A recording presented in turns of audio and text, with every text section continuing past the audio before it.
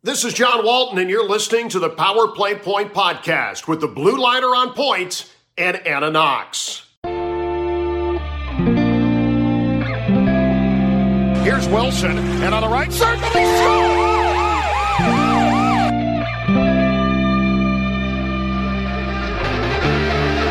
Rebound loose, wild scramble in front, score! Ovechkin with a buzzer beater! It'll count! And the hat trick tonight, number 21,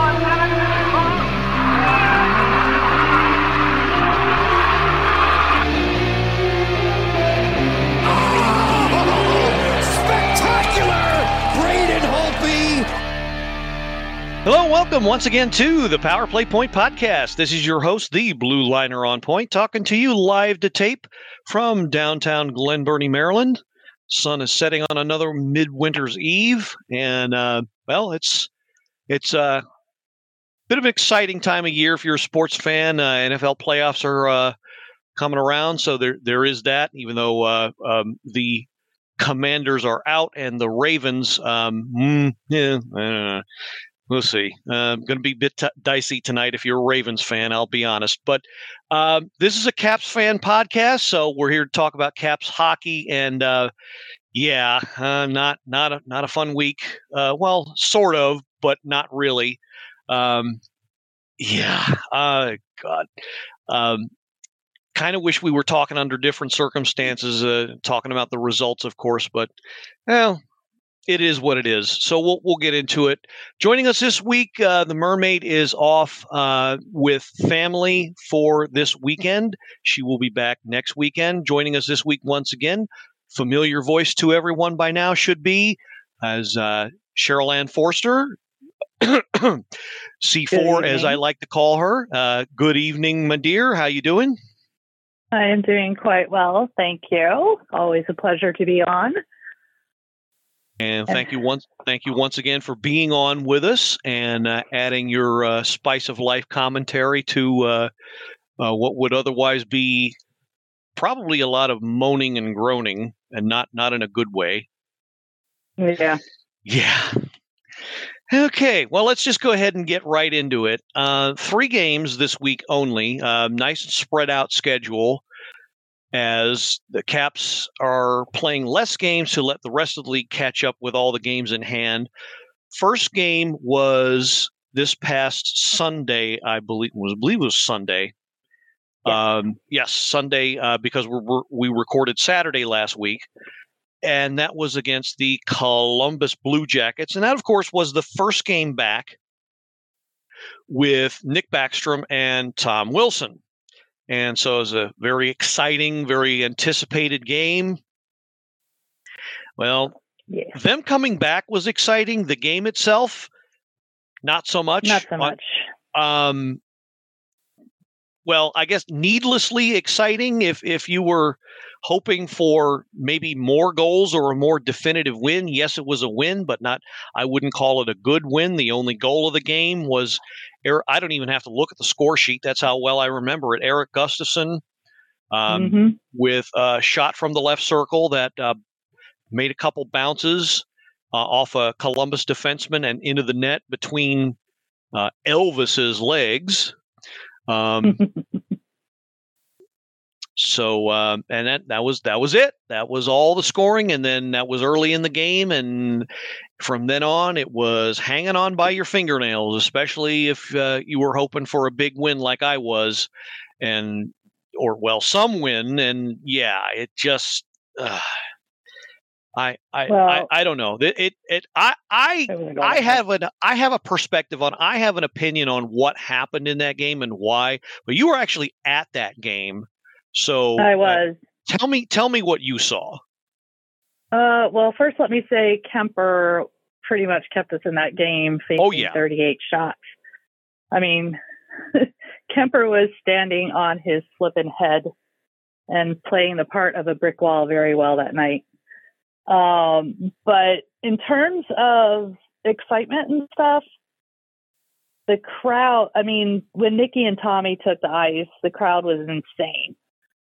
It was probably as loud as, if not louder than, when Obi scored 801, 802.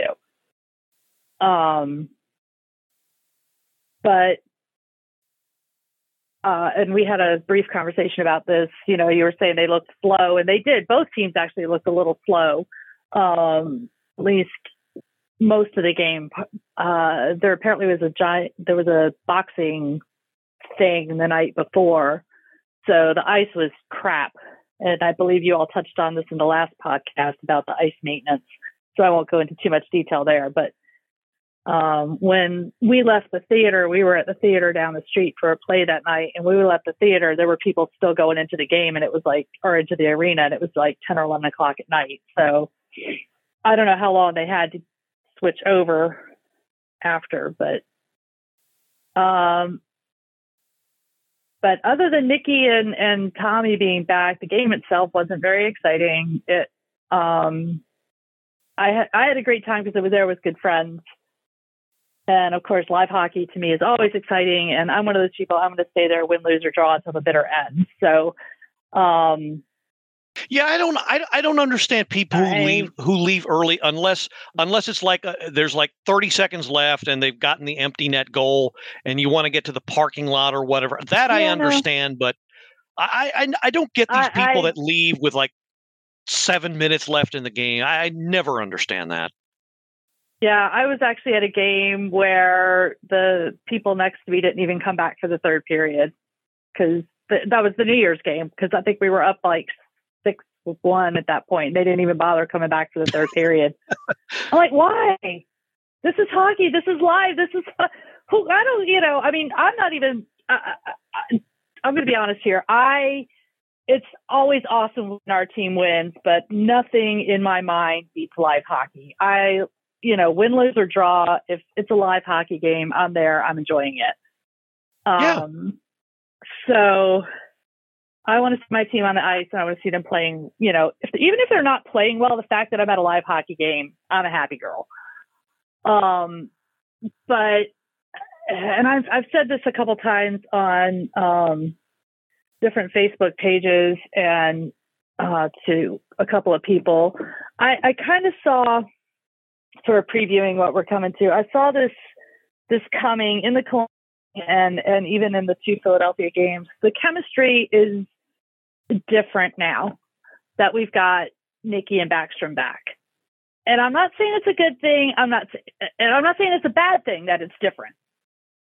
You want your big guns back. You want them back. But my thoughts on this are, I'm really not sure the coaches and the staff really thought through how it was going to change the chemistry when you bring two people like Wilson and Nicholas Backstrom back at the same time, and what you already have on the ice is working. So, now that's not saying I would have done it differently, because I don't know that I would have, except maybe not have had them have as much ice time I did. I think we said they each had about 14 minutes of ice time on the first game. That game, yeah, just over 14 minutes each.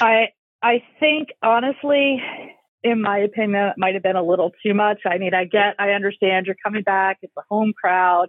It's a team you should easily beat. I get kind of sort of maybe where they were coming from, but I don't think they fully thought it through.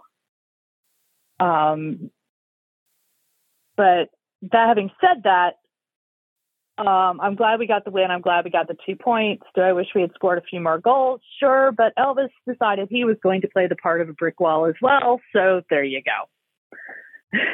And then their defense was playing well. Their defense stepped up, so there wasn't much we could do about it.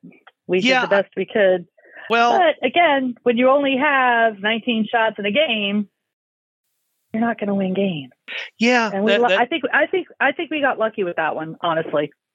No, I would not disagree, and I think to take what all you were mentioning a step further, it looked to me like they were holding back, like they were maybe hoping that between Tom and Nick that one of them or the both of them would do something totally game changing that would, mark the game. I think maybe the team just had too much of that in the back of their head. Mm-hmm.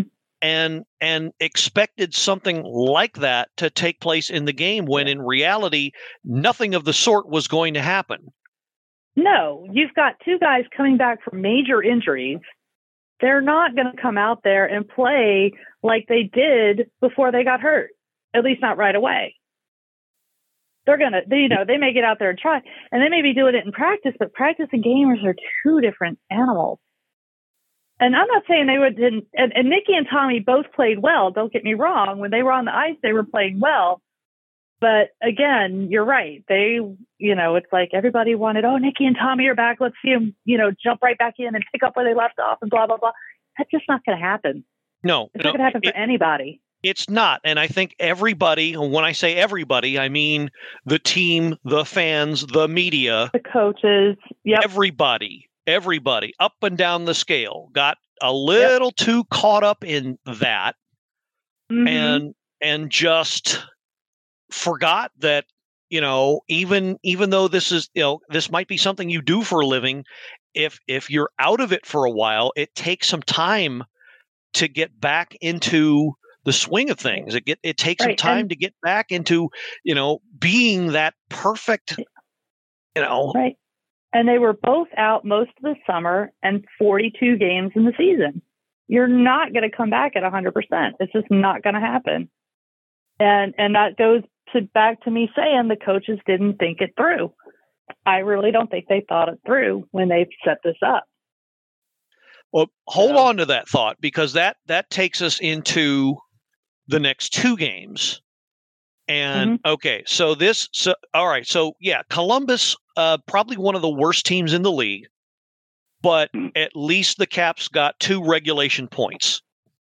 Yeah. Which they definitely should have. Okay. So next 2 games, Wednesday and Saturday, I believe. But they were pretty well spaced apart in any case. Both against Philly's a home and home. In one in Philly, one here. And okay, so Philly, the Flyers probably not as bad, probably somewhat improved since the beginning of the season where they had a really terrible start. Yeah, undoubtedly. They definitely look a lot better than they have. Yeah, so probably not as bad as maybe as thought, but still certainly not a team that is going to challenge for the division lead, much less a playoff spot. So still a beatable team, 2 winnable games, or 4 possible standings points for the taking. You figure, okay, worst case scenario, maybe break even, or at least get 1 point and nothing. Nada. Not one. Absolute 0. And I'm not gonna mince words here. That is called shitting the bed. That is called blowing a golden opportunity, because right now, taking a look at the standings,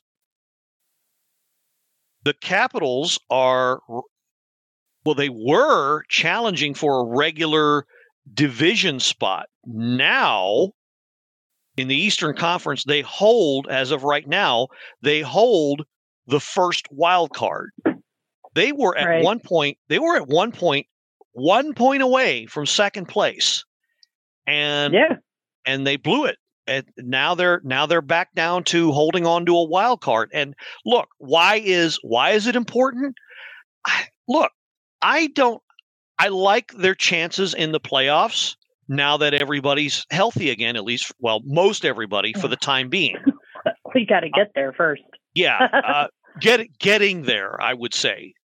So I like their chances going into the playoffs, but I don't want to be in a wild card spot. I would rather face a New Jersey or a New York Rangers team, or maybe even the Islanders. I don't want to face a Boston or a Toronto because we're sitting in the bottom wild card spot again. I do not want to face either one of those juggernauts in the first frickin' round if you can at all afford it. And how you avoid it, I should have said, is by banking standings points. I said this last week. I said it the week before that. And this is a team you could have done that against, and you blew it. And it makes me question whether or not they want to win. I don't know what happened. No, that's not true. I do know what happened. But this was a team that won at one point several games in a row, many of them handily, many of them in dominant fashion. And now they are right back to the team that began the year under 500, struggled to get to 500. They are right back to that point. And it frustrates the crap out of me because it makes no sense that you get two of your best players back and then all of a sudden you forget how to win, or you don't want to win. The two games I saw played, I saw a team that did not want to win. Yeah. Zero urgency. No puck shoot. I mean, how many shots did we get in those two games? We're going to deviate a little bit from what we usually do. And that's make a focus game, because to me, all three of these games were bad. Yeah. Terrible. Insert nasty adjective here. Okay, so let's briefly go over those two games. Okay, the first one against Philly, the one this past Wednesday. All right, 5-3 loss. Okay, this was the same game really. Caps start out kind of poorly, although in the second game not as bad. But they give up the first goal, they tie it. They stay in it. Now, this one they fell behind. They were still behind at the end of the first period, and then they have a mediocre to poor second period, which is supposed to be their best period, but they don't show up. We only had where is it? Well, yeah, we only had 8 shots on goal in the second period. 8 shots on goal in the second period. The period is supposed to be the best, and nothing at all. And the one goal that they did get in the first 20 plus minutes, Garnet Hathaway and Nick Dowd. And what do you do with those two guys the next game? Naturally, you break them up. Let's not get started on that. Well, I think we have to. And they sat strong. Yeah. Well, trust me, we will get to the questionable decisions for the second game. But I just want to point out that that's the line that has been the most consistent. And then you go from that to whatever it was they were thinking for the next game. And then the Flyers grabbed everything by the horns in the third period, and then the Caps decided to wake up. Johansson and Oshie with back-to-back goals that made it at least decent, and then the Flyers sealed it. Yeah, with the empty netter. Hat trick. And the two penalties, the two penalties close to the end. I think they did that. I'm pretty sure they did that in the other game too. Took penalties late. Yeah. Let me double check. Yeah. They did. Yeah, they did the same thing. They did it. It's so the two games were literally mirror images of each other. Yeah, or carbon copies. However you want to look at it, they were both. And the same thing happened. The exact same thing happened in the Saturday game. Caps fell behind and did not force the play. Had a piss poor second period, and then 2 minutes into the third period decided to wake up. Now, here's the thing I notice about the Saturday game. There was no it was even less sense of urgency. There was no net front presence, almost none, until about halfway through the third period. In fact, I saw a couple of plays where there were shots towards the net and there were loose pucks and rebounds for the taking. And I saw nobody there to get them. Either nobody there to get them or people standing around puck watching. Yeah, hold on a minute. What was it I said? Where is it? What did I say last night? No, we were talking about songs, the top 5. Where is it? So if you look at the shot count, I mean, okay, so on paper, the shot count, obviously the second and third period, they looked like they were putting out. I missed the second period. My dog decided to go on an adventure, and so I had to go out and look for her. And I found her. And just like you said, she came home all on her own. Thank God. Well, I'm going to be a bit harsh here, but unlike the Caps, she knows where her bread is buttered. There you go. Because it's there. I don't know if our listeners. I'm sure some of our listeners will remember this guy, but there's a guy who used to play for the Caps by the name of Brooks Laich, and he said something to the effect of, "Well, you do your best goal scoring in front of the net. You want to win the game. You go to the net." Right. Well, I didn't see anybody. Go ahead. When Ovi scored, we were in front of the net. Yeah, that's what I don't understand. That he was maybe 4 feet in front of the net when he scored that goal and got the rebound. And you knew, you have to know by now that's the kind of game you're going to be in for against the John Tortorella coach team. You sit in the back 20, 30 feet away and launch perimeter shots. What do you think is going to happen? Nothing. Block shot. Block shot. Block shot. After block shot. Yeah. Block shot. Here it is. So number 1 song of the season, Nobody Wants to Collect Rebounds. Number 2 song, Shoot the Damn Puck. Number 3, Stop Playing Like Number 2. The three rules. The 3 rules of success if you want to win games, right? Right.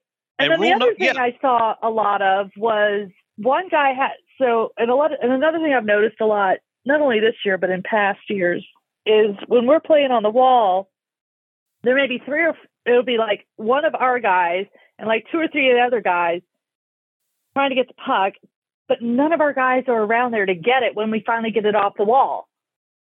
And it's like a little help.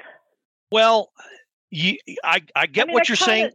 I totally get what you're saying, but you at the same time you don't want to overcommit. And because if it gets by you, then boom, breakaway. I think that's actually what happened on the winning goal in this game.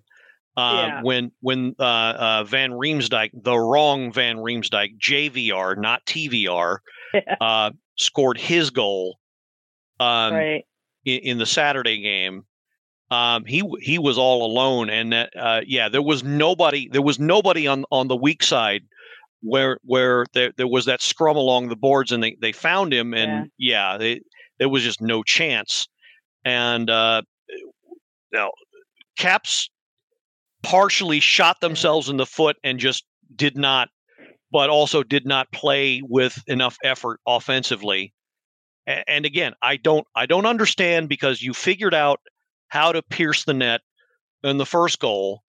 I mean, it took an Ovechkin to score it, but they should have figured out that that's what they were in for in this game. And I don't get why they didn't see that. Philly is one of those teams you have to play dirty. Well, not dirty, but gritty. Yeah. I mean, you have to play them hard. You have to be physical. You have to be in front of the net. You have to, because the way they play their defense, if they get you stuck on the board, you can't let them get you stuck on the boards, because that's what they're going to do. They're going to clog up the blue line, force you to go wide. And, you can't let them do that. And they were defense. It was at will. I mean, we just couldn't get through. No. Or wouldn't get through. We could get through. We didn't get through. That's exactly what happened. And just to clarify, when we say Gritty, we don't mean the mascot, although I don't think they would have done any better if Gritty actually suited up and played for them. Yeah. Probably would have done worse. Yeah. Well. But yeah, I mean, they looked for the first 45, 46 minutes, they looked absolutely confused. Yeah. Even after that, their first goal by Ovechkin, nobody wanted to collect any rebounds. Nobody wanted to put traffic in front of the net. Mm-mm. Let's give credit also where credit's due. Carter Hart had an awesome game. He did. He really did. He stopped everything he could see. Yeah. And so, I mean, it wasn't just that, but I think had the Caps pressed the attack, I think they could have gotten at least one, made it close. And if Kuemper didn't have that gaff of a turnover, then that would have taken away that goal. And it would that one. Yeah. Well, yeah, he took the puck and he threw it around the boards. And I think his intent on that goal was to find TVR, who there was either a miscommunication or he wasn't paying any attention. We'll never know, but it didn't go to him. Obviously, it got picked up by Morgan Frost, I think, and then he tossed it to Tippett, and that's where, that's where he found. Shoot, I've totally lost track here. I think that was Wade. Okay, Wade Allison. That was just him being in front. Okay, that was the JVR goal, I think. That was the JVR goal. Okay, so it's not the scrum, along the boards, but that was the actual turnover. Although I think, let me just call up the replay just to be sure. But it started with Kuemper turning over the puck, and then the Caps just didn't. I don't know. They just couldn't get it back, and just that was not good. Discombobulated hockey for. Okay, so Kuemper backhands it. Okay, so it go. Yeah. Okay, they didn't even challenge. No back checking. No nothing. Yeah, Frost picks it up, gets it over to Tippett. Tippett sees JVR all alone, and bang! Yeah. Freaking wide open net. Yeah. Terrible. But Diane Doyle had it right in one of the other rooms. They were pretty much the same game. Yeah. Lack of effort until too late, and nobody really pressing the attack until it was too late. And yeah, it was. I get that the lineup changes might have affected them a bit. I get that. We'll discuss that here in a minute. What I don't get is somebody has to go to the net. Somebody has to figure out that you got to get in the goalie's face sometimes to score goals, especially against a Tortorella coach team where they block a lot. They love to block a lot of shots. If it's obvious to the rest of us just watching the game, it ought to be obvious to 22 professionals. All right. Yeah. Yes. And it wasn't. And they sat back and they did, frustratingly enough, what they always do: sit back and take shots from the blue line, the tops of the circles, and expect the puck to magically seeing eye its way in. It's not going to do that. One of these days, I'm going to get tickets right behind the bench, and I'm going to give those boys a piece of my mind. Well, let's go ahead. Let's go ahead and get into that, because I think we've talked the games, the actual on ice, to death. Yeah, I mean, there's much to talk about, but there's not. Yeah, there wasn't really because two of them were the same game, and the first one, everybody was. And look, it's on the players. I would say it's 65% on the players, but let's talk about the other side. The rest of it's on the coaching. And look, I understand there may be some out there that look, it's too easy to rip the coaching. Oh, you don't know what they're thinking. You don't know.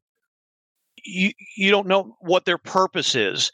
Well, so I hung around for the post-game presser, and Peter Laviolette was asked point blank, okay, well, why did you sit Strome out?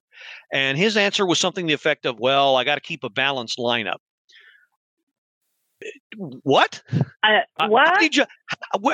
How is it a balanced lineup if one of your top point producers is sitting, is having a bowl of popcorn in the press box? How is that balanced? And then you wonder why no offense is being generated. Although I will say this, Alan May made a great point last night. I think the Caps are starting to miss his presence. And this is where Karlsson makes the difference. Yeah. We all know he's not the greatest defender in the world. What he is great at is starting the play, keeping possession, maintaining possession, starting the breakouts, slowing things down when they have to, and organizing that first initial attack. That's what he's great at. And without him there to do that, I think that may be maybe not the only reason, but a reason why they look so lost. Yeah. No, yeah. Yeah. I see that. Absolutely. Cause, and yeah, like I said before, he's good at what he does. Yeah. He's good at starting the rush. There are times he needs to do things that he's not so good at. Yeah, but his role over the year, his role over the year has changed. I mean, his role now is primarily to get the offense going, to generate that offense and get it going. I don't think his role is as much defense as it used to be. I mean, I don't think it's a matter of him not being good at it. I think it's just a matter of his role has changed. And everyone wants him to be this great defender that he used to be, but And he's just. I think it's more of a shift than a lack of. Yeah, talent. You know what I'm saying? You're absolutely right, and that's the understanding we've come to about him, and so.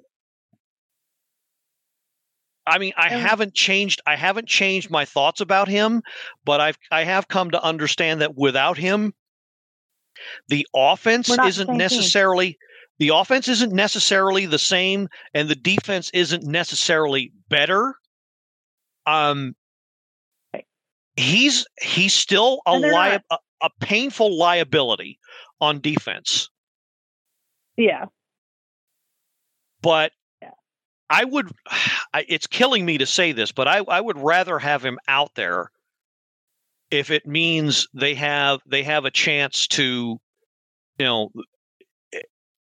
score more goals and be into games than to have him out at this point, because that's a good point by Mr. Alan May, in that they're starting to miss him, and that may be one of the reasons why they don't look like they know what they're doing when they try to get into the zone, like you said.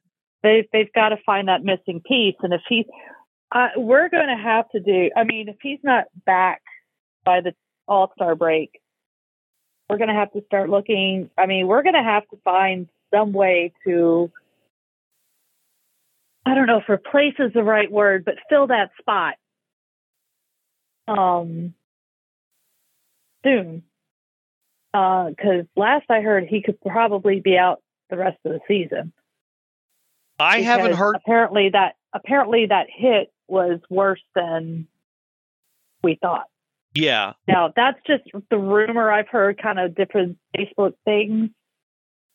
But somebody had posted something that is reposted something his wife posted on Instagram that seemed to imply it was worse than people thought. Well, so, if you're talking about the ear having to be reattached, that actually was disproved. I'm talking more internal injury to the ear.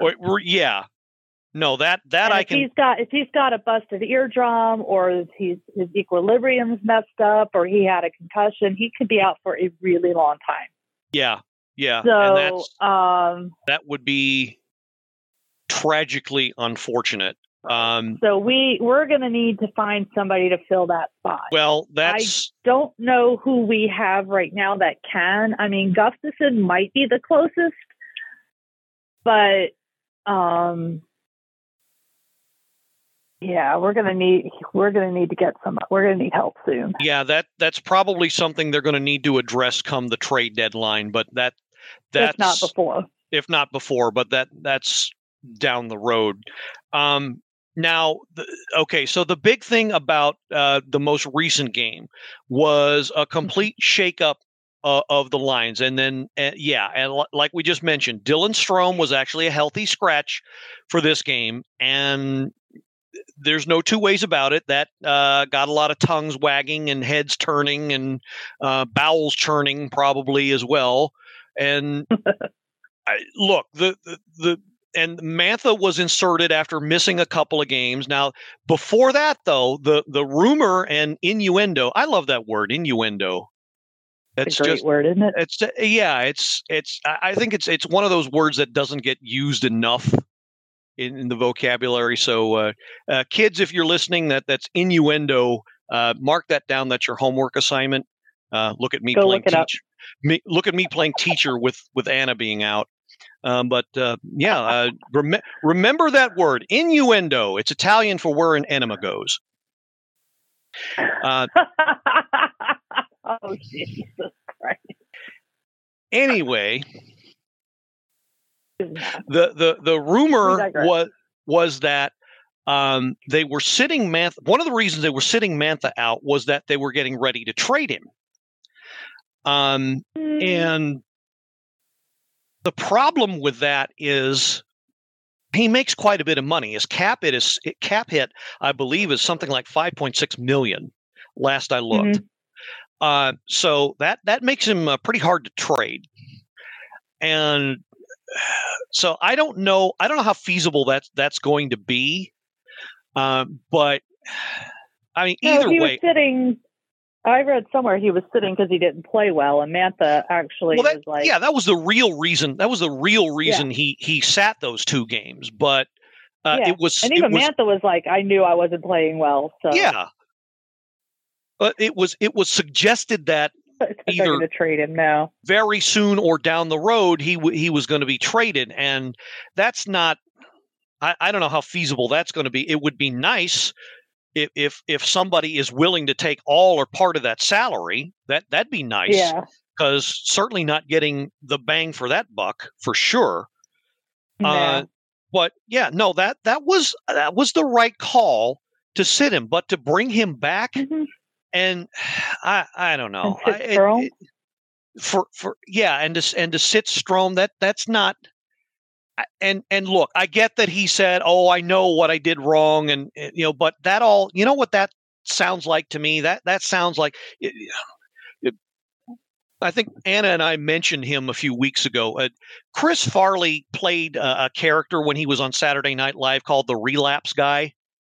Yes, that sounds a lot like the Relapse Guy saying, "Oh, I'll never drink again," and then 2 weeks later. He's slobbering drunk and forgetting to babysit his cousin or whatever. Yeah. And look, you can promise all you want, but if you don't deliver once in a while, Yeah. And he had a couple of great scoring chances in that game, and he had his first one, he didn't even get a shot off. Mm-mm. And I don't know. We were hoping to get somebody that could put the puck in the net or at least create chances. We haven't gotten either. And I was talking about this in another Facebook room with Doug Lucerarian, and him and Protas are a lot alike. Big guys with a lot of skill. So they got a size and skill component package, and they don't use either one, the both of them. Yeah. And I really hope Protas eventually figures that out. But unfortunately, I think it's too late now for Mantha, at least on this team. Yeah, no doubt. He might do better. He might do better with a change of scenery. I don't know, but it just seems to me like he does not want to use his size, and he does not have enough skill. Right. Yeah, and actually, I think. And honestly, he was going through this last year when he came back from that shoulder injury, and theoretically you'd think he'd be over it by now, afraid to re-injure that shoulder. But, come on, man. We hired you to be a big physical presence on this team. And yeah, you started out great, but, where'd you go? Yeah, I don't, and I think, and that's why I think, Ant-Man, he's either there or he's not. Exactly. He's either full size and you notice him, or he shrunk and you can't notice him. You don't see him. He's near invisible, and that's right. That's like the bad guy. side. You know what I mean? Yeah. When he's on, he's on. Yeah. And that's the bad side to being Ant-Man, because right, and that's why it's frustrating. And he can do this. Yeah. And it isn't showing up, and it's now we've gotten into a real long stretch where he's barely gotten onto the score sheet, let alone making any impact. Okay, he had a decent game where he created some chances, but at the end of the day, you still got to put points on the board somehow, or right. Do something to help your team win. Right. And I'm sorry, I'm not seeing it. I can't right now. I can't justify him sitting over a Dylan Strome. I just can't. You mean the Dylan Strome sitting over him? Or right, Dylan Strome sitting in lieu of Mantha. Mantha, right. I don't see that. I don't get it. Now, more of the rumor and innuendo was that it was a possibility that they were, putting Strome out of the lineup to rest some bumps and bruises. I don't buy that for a single solitary second. No. I don't get I'm not gonna say who and where, but I saw in at least one Facebook room where they were making excuses for the coaches. I don't get that either. I think they are totally responsible and should be held accountable for the decisions they made, because I do think they contributed. They totally contributed to the absolutely dysfunctional play that we saw Saturday. Yeah. How else can you explain it? You break up Dowd and Hathaway. You put people together. I get that you don't quite know where you want to put Backstrom and Wilson. Okay, well, maybe. But you don't decide that the morning of the game. You think it out ahead of time. And this goes back to you saying they did not think this through. No, when they didn't. Decided to bring them back. So now they're scrambling, trying to find spots for these guys. And you had a team, you had a package that was working, and now you're adding these new pieces to it. You have to prepare. You have to proceed with caution. Right. You've got something that's working. You can't risk it by completely blowing it up and changing it. It doesn't work that way. It's like trying to put a souped up turbo engine in a VW Bug. Yes. You can't do it. It's not going to work. It's not going to work. You have to figure. I get that that's part of the process. They're trying to figure out what pieces work. But I don't know. It just seems to me like they're throwing the plate of spaghetti against the wall and seeing what sticks. And pretty much. I don't understand. I really don't understand that mentality. I get that Backstrom and Wilson need their minutes. I get that. Let them be. The prevailing wisdom. Is let them get their time on the power play units, and then give them third and fourth line minutes until they're back. They've got all their timing back. Third line. Sorry, you can't break up that fourth. They broke up that fourth line. I'm not saying break up the fourth. I'm saying give them fourth line minutes. Yeah, gotcha. Never mind, I gotcha. Let Dowd and Hathaway, get third line type of time. But yeah, let Backstrom and Wilson ease back in. Give them anywhere from 10 to 14 minutes a night for a few more games, and then when they've got their timing back, then start giving them a little more. Giving them more, and I don't know, but it just threw them off completely. They looked lost. They didn't know. I mean, I don't know. They knew these guys were coming back. I don't know what kind of line combinations they even tried, if any, with these two in any sort of the practices. And if they did, not a whole lot of time. And it, like you said, it smacks of they did not prepare properly for this. And if you're out there on the other side, the speakers, the earbuds, what have you, and you're thinking, why are you skewering the coaches? You don't know what they're thinking. No, maybe we don't know what they're thinking, but this looks bad. It looks, the optics are awful. If you saw the game, I'm sure you saw a team that looked completely like an incomplete, unfinished kitchen. Yeah. No sink. Yeah. No stove, no something. No nothing. No heat, no fire, no energy. Nothing. Yeah. Nothing cooking, that's for damn sure. Right. And that is, yes, that's on the players to an extent, because somebody could have at least, go ahead. Yeah, somebody, next man up, step up. You know how to play this game. Play the game. Yeah, there's a different guy on your line, but you've been playing with this guy in theory for several years.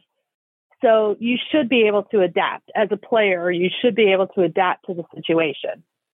So you can't use, oh my God, the chemistry is messed up as an excuse. Yes, it is messed up. That's true. But you can't use it as an excuse for every game. You've got to figure out how to play with the guy with you. And as a professional, and as someone who's, I've never played the game, but I've watched a lot of them. But these guys, you've been playing with these guys. A lot of these guys have been on the team with you for, 3, 4, 5 years. You know how they play.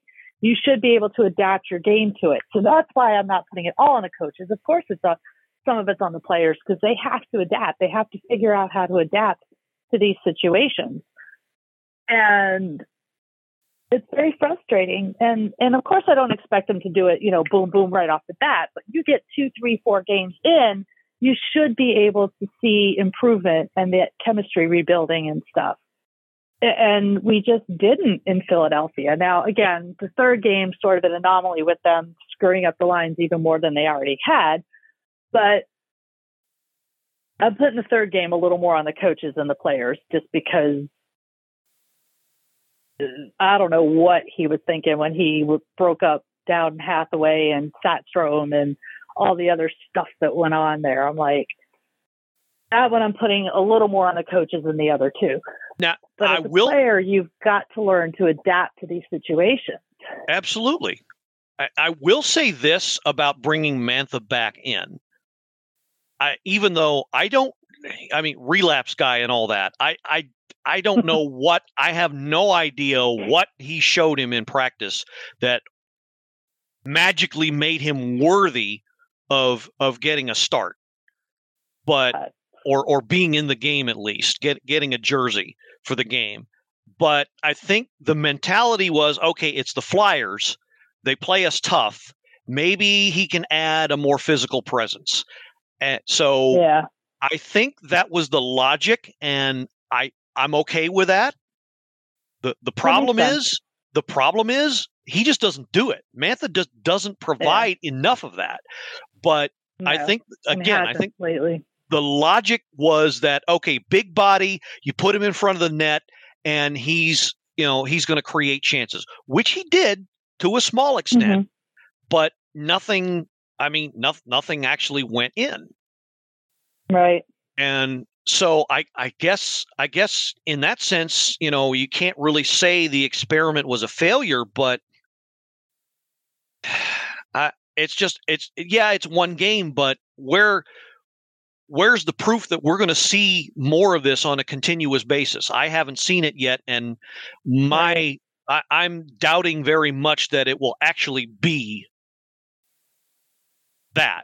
It'll actually, come to fruition, because we haven't seen it all season. What's going to be, presto changeo, how's it going to appear now? Right. All of a sudden, okay, I realize what I did wrong. Okay, well, we're over halfway through the season. And we're still waiting for you to fix it. We're still waiting for you to wake up and play that game we expected you to play when we traded for you. Consistently. Yeah. Consistently. And not one out of every... flashes of it. Well, we need to see it more often than 1 out of every 7 to 10 games. Right. He needs to do that consistently. And it hasn't been happening. I have my doubts. Now, that's not to say he can't turn it around, but I have my doubts because we just haven't seen enough of it. Right. So, yeah, I would rather see Strome on the wing. I think Strome would play well on the wing. I'm a little leery about that. I would probably sit Eller and put Strome in Eller. Well, that's the prevailing wisdom. I still like Eller playing center. I think he still has a lot to offer. He's gotten better, but he's had more than a few costly turnovers lately. He's still Lars Eller, and every so often he'll give you that. He'll do something.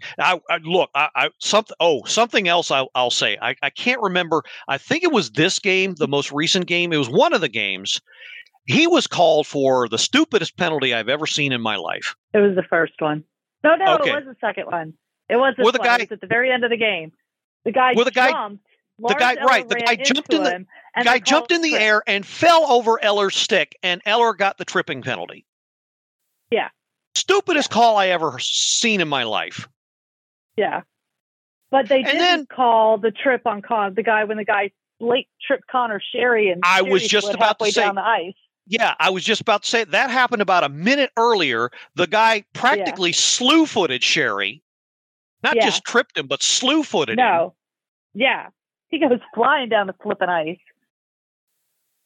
And then, Wilson, that one on Wilson at the very end, he got lucky they didn't call that an automatic goal at the empty net. Yeah, that was just, it had gotten out of hand at that point. But at that point it wouldn't have mattered if they scored. But the guy who called that penalty, Reed Anderson, that sounds like a guy they dragged out of a bar and said, "Hey, you want to make $25?" Yeah, right. Worst what is it? Lynn was. What was it? Lynn was saying? Oh, in the Columbus game, there were a lot of missed calls, and Lynn was like, "My grandmother could have called this game better, and she's dead." That sounds like something she'd say. Oh, Disney's going to be really fun in a couple weeks. Yeah. She, I, and Amanda. Well, maybe the next time you guys are all together again, maybe we can get some audio as well. I think that'll Oh, that would be fun. Hook some new listeners, maybe. But yeah, we've. I think we've talked the problems of this week to death. And look, I get that some of you out there have more faith in the coaching staff than maybe we do, and maybe Laviolette and folks know what they're doing. But look, you got to understand that the optics of it right now just don't make it seem that way.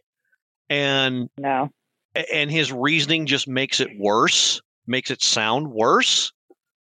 And if the Caps don't get back on the winning track soon, it's just going to look really bad. And also, I would be hesitant to blame Backstrom and Wilson. Oh, it's not on them at all. It's not the fact that of what they're doing.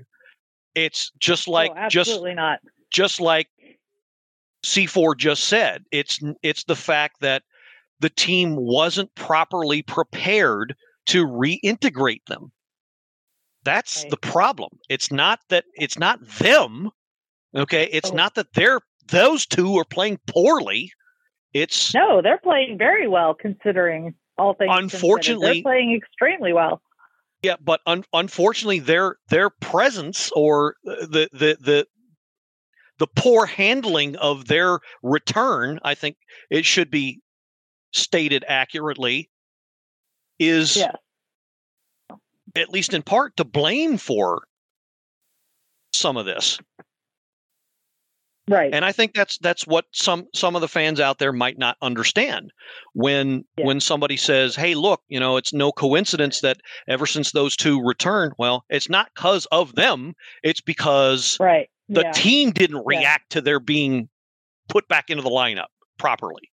That's the problem. Yeah, no, we are not. We are absolutely not putting this on Wilson and Backstrom. Of course not. Absolutely. No, it is not on them, and it's not even on the rest of the team. And again, I would say, I think everyone was a little overly optimistic and overly excited and oh my gosh, yay, we're getting two of our biggest guys back. Yeah. We're going to pick up where we left off. And we didn't. And now everyone's like, the hell. And now everyone is, in need of several pairs of adult diapers.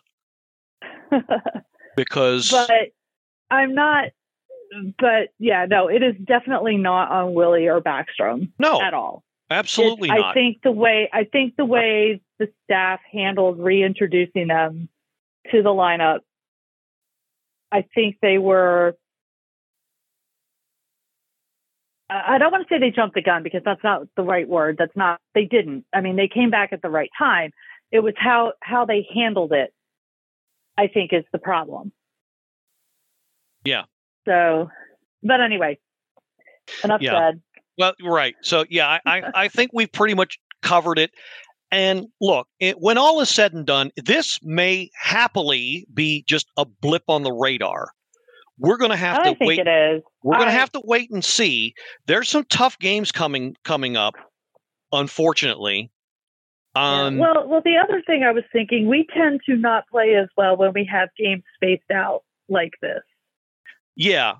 I think that gives them a little too much time to get in their heads. And, now they've got this whole readjusting the dynamic. I think it just gave a little too much time to get in their heads, and they just, had a little too much time to think and a little too much time to get in their heads. So I think we do tend to play better when the games are closer together. So I'm optimistic about the upcoming schedule, even though there's tougher teams and we're heading out west. When do we head out west? In a couple of days. We go to Minnesota, on Tuesday? Wednesday? So previews of coming attractions. Thanks for the segue. Tomorrow night, go up to USB Arena. That's the techie in me. UBS Arena. Yes. Up in This is the first time we played them this year. Long Island against the Islanders. 7:30 puck drop up there. Yeah, first meeting against them.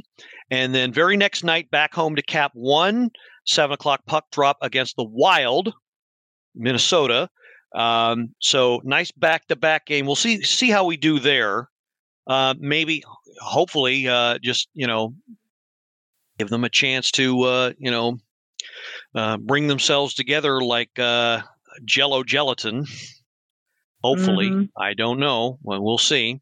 Then, like you mentioned, it's the West Coast, the Midwestern road swing that they're on for 3 games.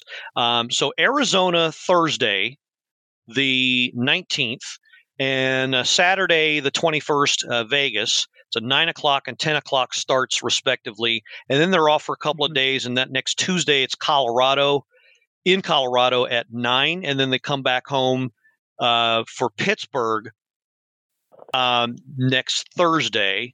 That's going to be an interesting game. I think they're a little nicked up. Pittsburgh is. They've been struggling a bit, and they're a little nicked up. So I don't know. They might want to approach that game with caution, because could be a little bit of a wounded animal syndrome. But getting back to the Midwestern road trip, want to mention this a little bit. So my good friend Pete Fisher, who I grew up with, lives out in Arizona, and as a graduate of ASU. So just want to put it out there. I'm going to post information on this, see if anybody's interested on the Facebook page. That so he would like to do a meet and greet outside the brand new Mullet Arena. Yes, that is the real name of that place. And for the Thursday game against the Coyotes, he knows of a few good spots in the area. Like I said, being a graduate of Arizona State U. And so if anyone listening would be interested, you can DM either myself, leave a message on the Facebook page, or direct message him as well. It's Peter Fisher, Fischer, last name. And so, he's just looking for a Power Play Point podcast meetup. His words, not mine. He wants promote the hell out of the podcast while we're doing this. Unfortunately, I can't make it out there. But anyone listening who is headed out and planning on seeing that game and maybe some of the others in the Western road trip, I think he'd be very interested. And like I said, he knows of at least 1 or 2 good spots in the area out in Tempe. And I think, probably be a pretty good time out there, some good places. So message him if you're interested. Hopefully some of you guys out there can get with him before and during the game. We'll see how that goes. All right, so that covers the next 2 weeks towards the end of the month. So now we're going to go into our small business spotlight. And, so a bit of full disclosure here. This week has been a bit difficult for me. You might have noticed that I haven't been as active on the old Facebook page, and that's because unfortunately I've been a bit distracted, and that was because earlier in the week, my wife Jenny, the seamstress for the band, fell very ill, and I actually had to take her to the emergency room. Well, happily, I was able to bring her home today. She's doing fine. She's resting comfortably. So I figured, why not, make it, easiest and make the most sense to spotlight her business, which is called Hand Stitch by Family. What she does is it's mostly crochet crafts and products.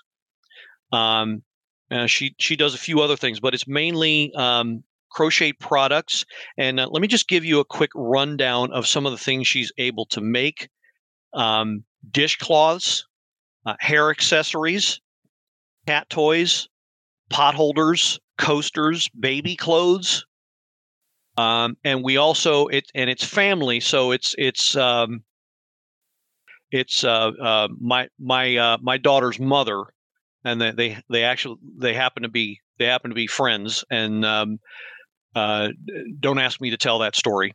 And but she also makes plastic canvas, so plastic canvas items will also be made available. We're hoping to get an Etsy page up very, very soon. And those dishcloths are awesome. Yeah, and we actually have we happen to have a customer on who can attest to my wife's skills at the art of crocheting. Yeah, they work great, and they're washable, so you can use them over and over and over. Yeah, and they last a long time. I mean, they last. Yeah, we still have. You might get a month out of a sponge. I've had these. I got the first one in July, and I think I finally killed it in like early November or something because I use it all the time. So I got 2. So while one's in the wash, I can use the other. They're great. We actually still have one she made around the same time in our kitchen, and so she also makes these things called towel toppers that look great. Hanging on, as hangers for oven towels. And they look absolutely great. And she makes holiday theme, like there was a bunch of them she made for Halloween and Christmas. It's kind of sad that those holidays are over because Valentine's Day is coming up. They look great. Yeah, we can do that too. And another thing. Yeah, another thing she made, what she got an idea for, was Christmas ornaments. There was one where there was a little space that you could put a picture in if you want, and hang the ornament on the tree. So lots of little knickknacks like that. And I get that I'm biased and I'm probably sounding like I'm gushing here, but it's to me. It's amazing what she can do with the different types of yarn. To me, it's like the updated Lorax movie where Mr. Onceler makes all of these things out of a thneed, right? And to me that's what she does with the different types of yarn. It's amazing to me that she can concoct these things just by looking at patterns. I mean, cat toys, for crying out loud. Who would have thought you could make a cat toy that could keep a cat entertained, and a real bouncy, stringy, long thing of yarn with a ball at the end. But if you jerk it just right, it goes about 3 different directions, and my cat's staring at me because he knows I'm talking about him right now, but he's confused by it and loves it all at the same time. You can look on his face, but it blows me away that if you have somebody that knows what they're doing and loves what they're doing, this is the end result, and that's one of the reasons why we do these spotlights. And I just want to close with this. It's called Hand Stitch by Family because. It's family because it's her and my daughter's mother, of course, and her mother that contribute. It's mainly her, but that's the family aspect, and of course Hand Stitch because none of any of the crafts that she makes involves any machine. She actually, I've seen her.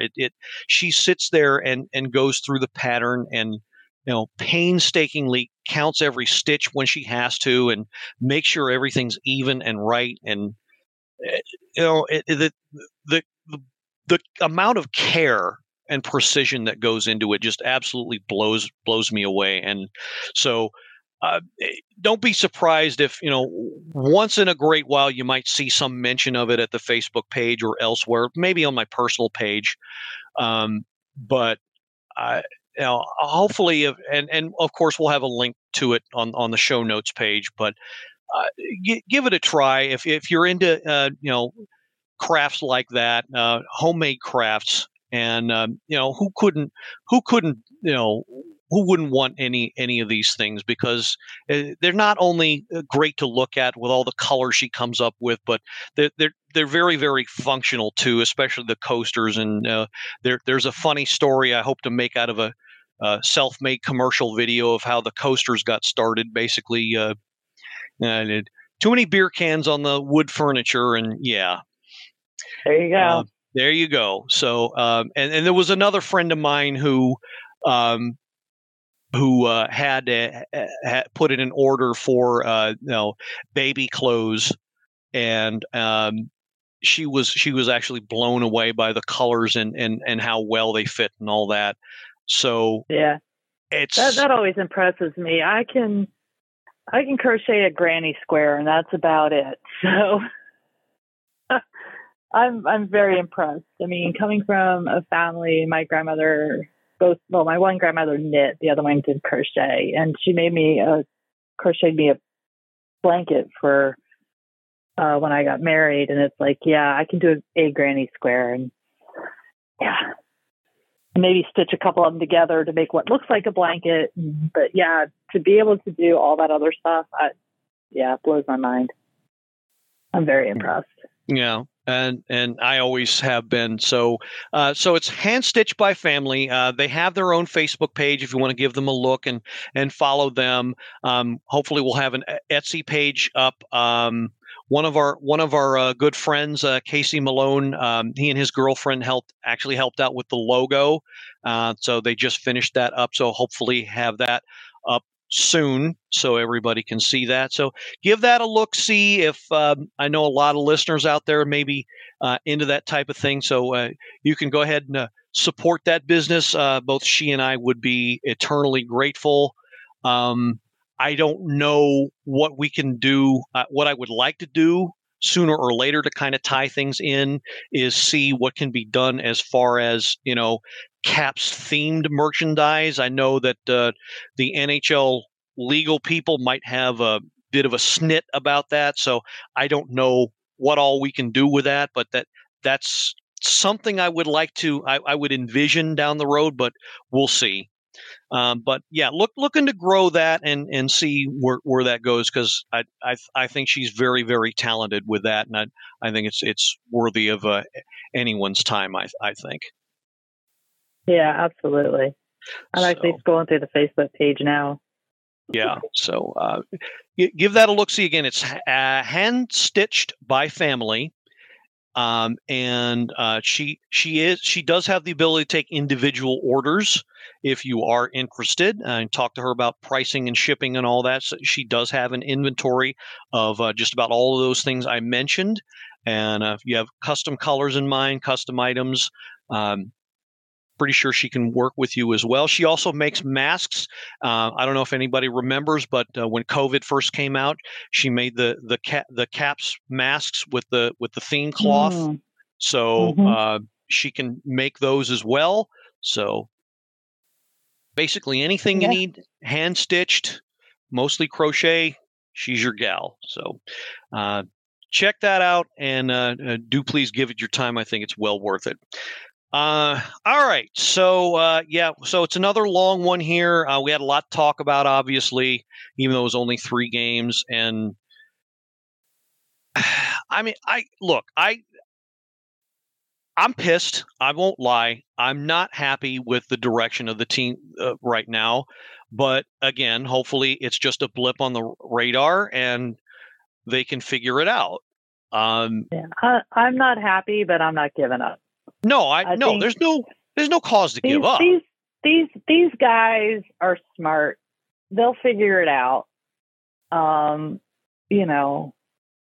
We did hit a blip in the road. I get we're all excited. Willie and Nikki are back, and I think that's in the end that's going to be a great help. It's also great to see Oshie back on the ice, because he really does make a big difference on this team. So it's nice to see the pieces coming back together, and now we just need to figure out how to make them fit again. And we'll do it. I have no doubt we'll get there. We just got to be a little patient. Yeah, I agree. And I think once everybody's had time to think about what pieces fit where and how, it'll get back to good again. But I just right now I'm a little ticked off. I'm disappointed. Yeah. And I just it bothers the frick out of me that all that cohesiveness that they had is now gone. But my hope is that it doesn't take like 10 games or something like that to get it back. So, right. I think they will. I'm optimistic on that end, but I hope it doesn't spiral downward too badly before they do figure it out is my worry. So exactly. All right. So for C4, Cheryl-Ann Forster, unless Cheryl-Ann, you had something else you wanted to mention? I think we're good. Okay. All right. So So for another episode of the Power Play Point podcast, I'm going to wind it up here. Thank you so much for joining us again. Do please tell a Caps fan you love about us. Join us at the Facebook page. Definitely subscribe and download an episode. Give us a try. You want to contact us, Facebook is a pretty good place. I'll also give out my personal email, glhallowed@yahoo.com, or you can direct message me in Facebook Messenger if you'd like. You want to come on the show and have your say, we're always welcome to that. Like to say, we make the Caps fan the star, so you have an educated opinion that you want to give about the Caps, some observation, maybe something we haven't talked about, absolutely, you are welcome to come on and do that. So we'd love to have you on. All right, so going to wind it up here. Thanks for listening, and hopefully you in the state of Maryland, District of Columbia, and Commonwealth of Virginia and beyond have enjoyed us again. We'll be back next week. Mermaid should be back with us, and hopefully we'll get back a little bit more regularly in the win column. So until then, this is the Blue Liner on Point signing off and reminding you, here it comes. I like to spend my time telling people about the benefits of dried grapes. Because for me, it's all about raisin awareness. Okay. It is indeed. Hallelujah, and let's go Caps. Let's go Caps. This has been another episode of the Power Play Point podcast. All episodes are available from Apple Podcasts, the Podbean app, blueliner77.podbean.com, and now available from Stitcher. Music by Joe McAllister, voiceover by Jeffrey Conkle.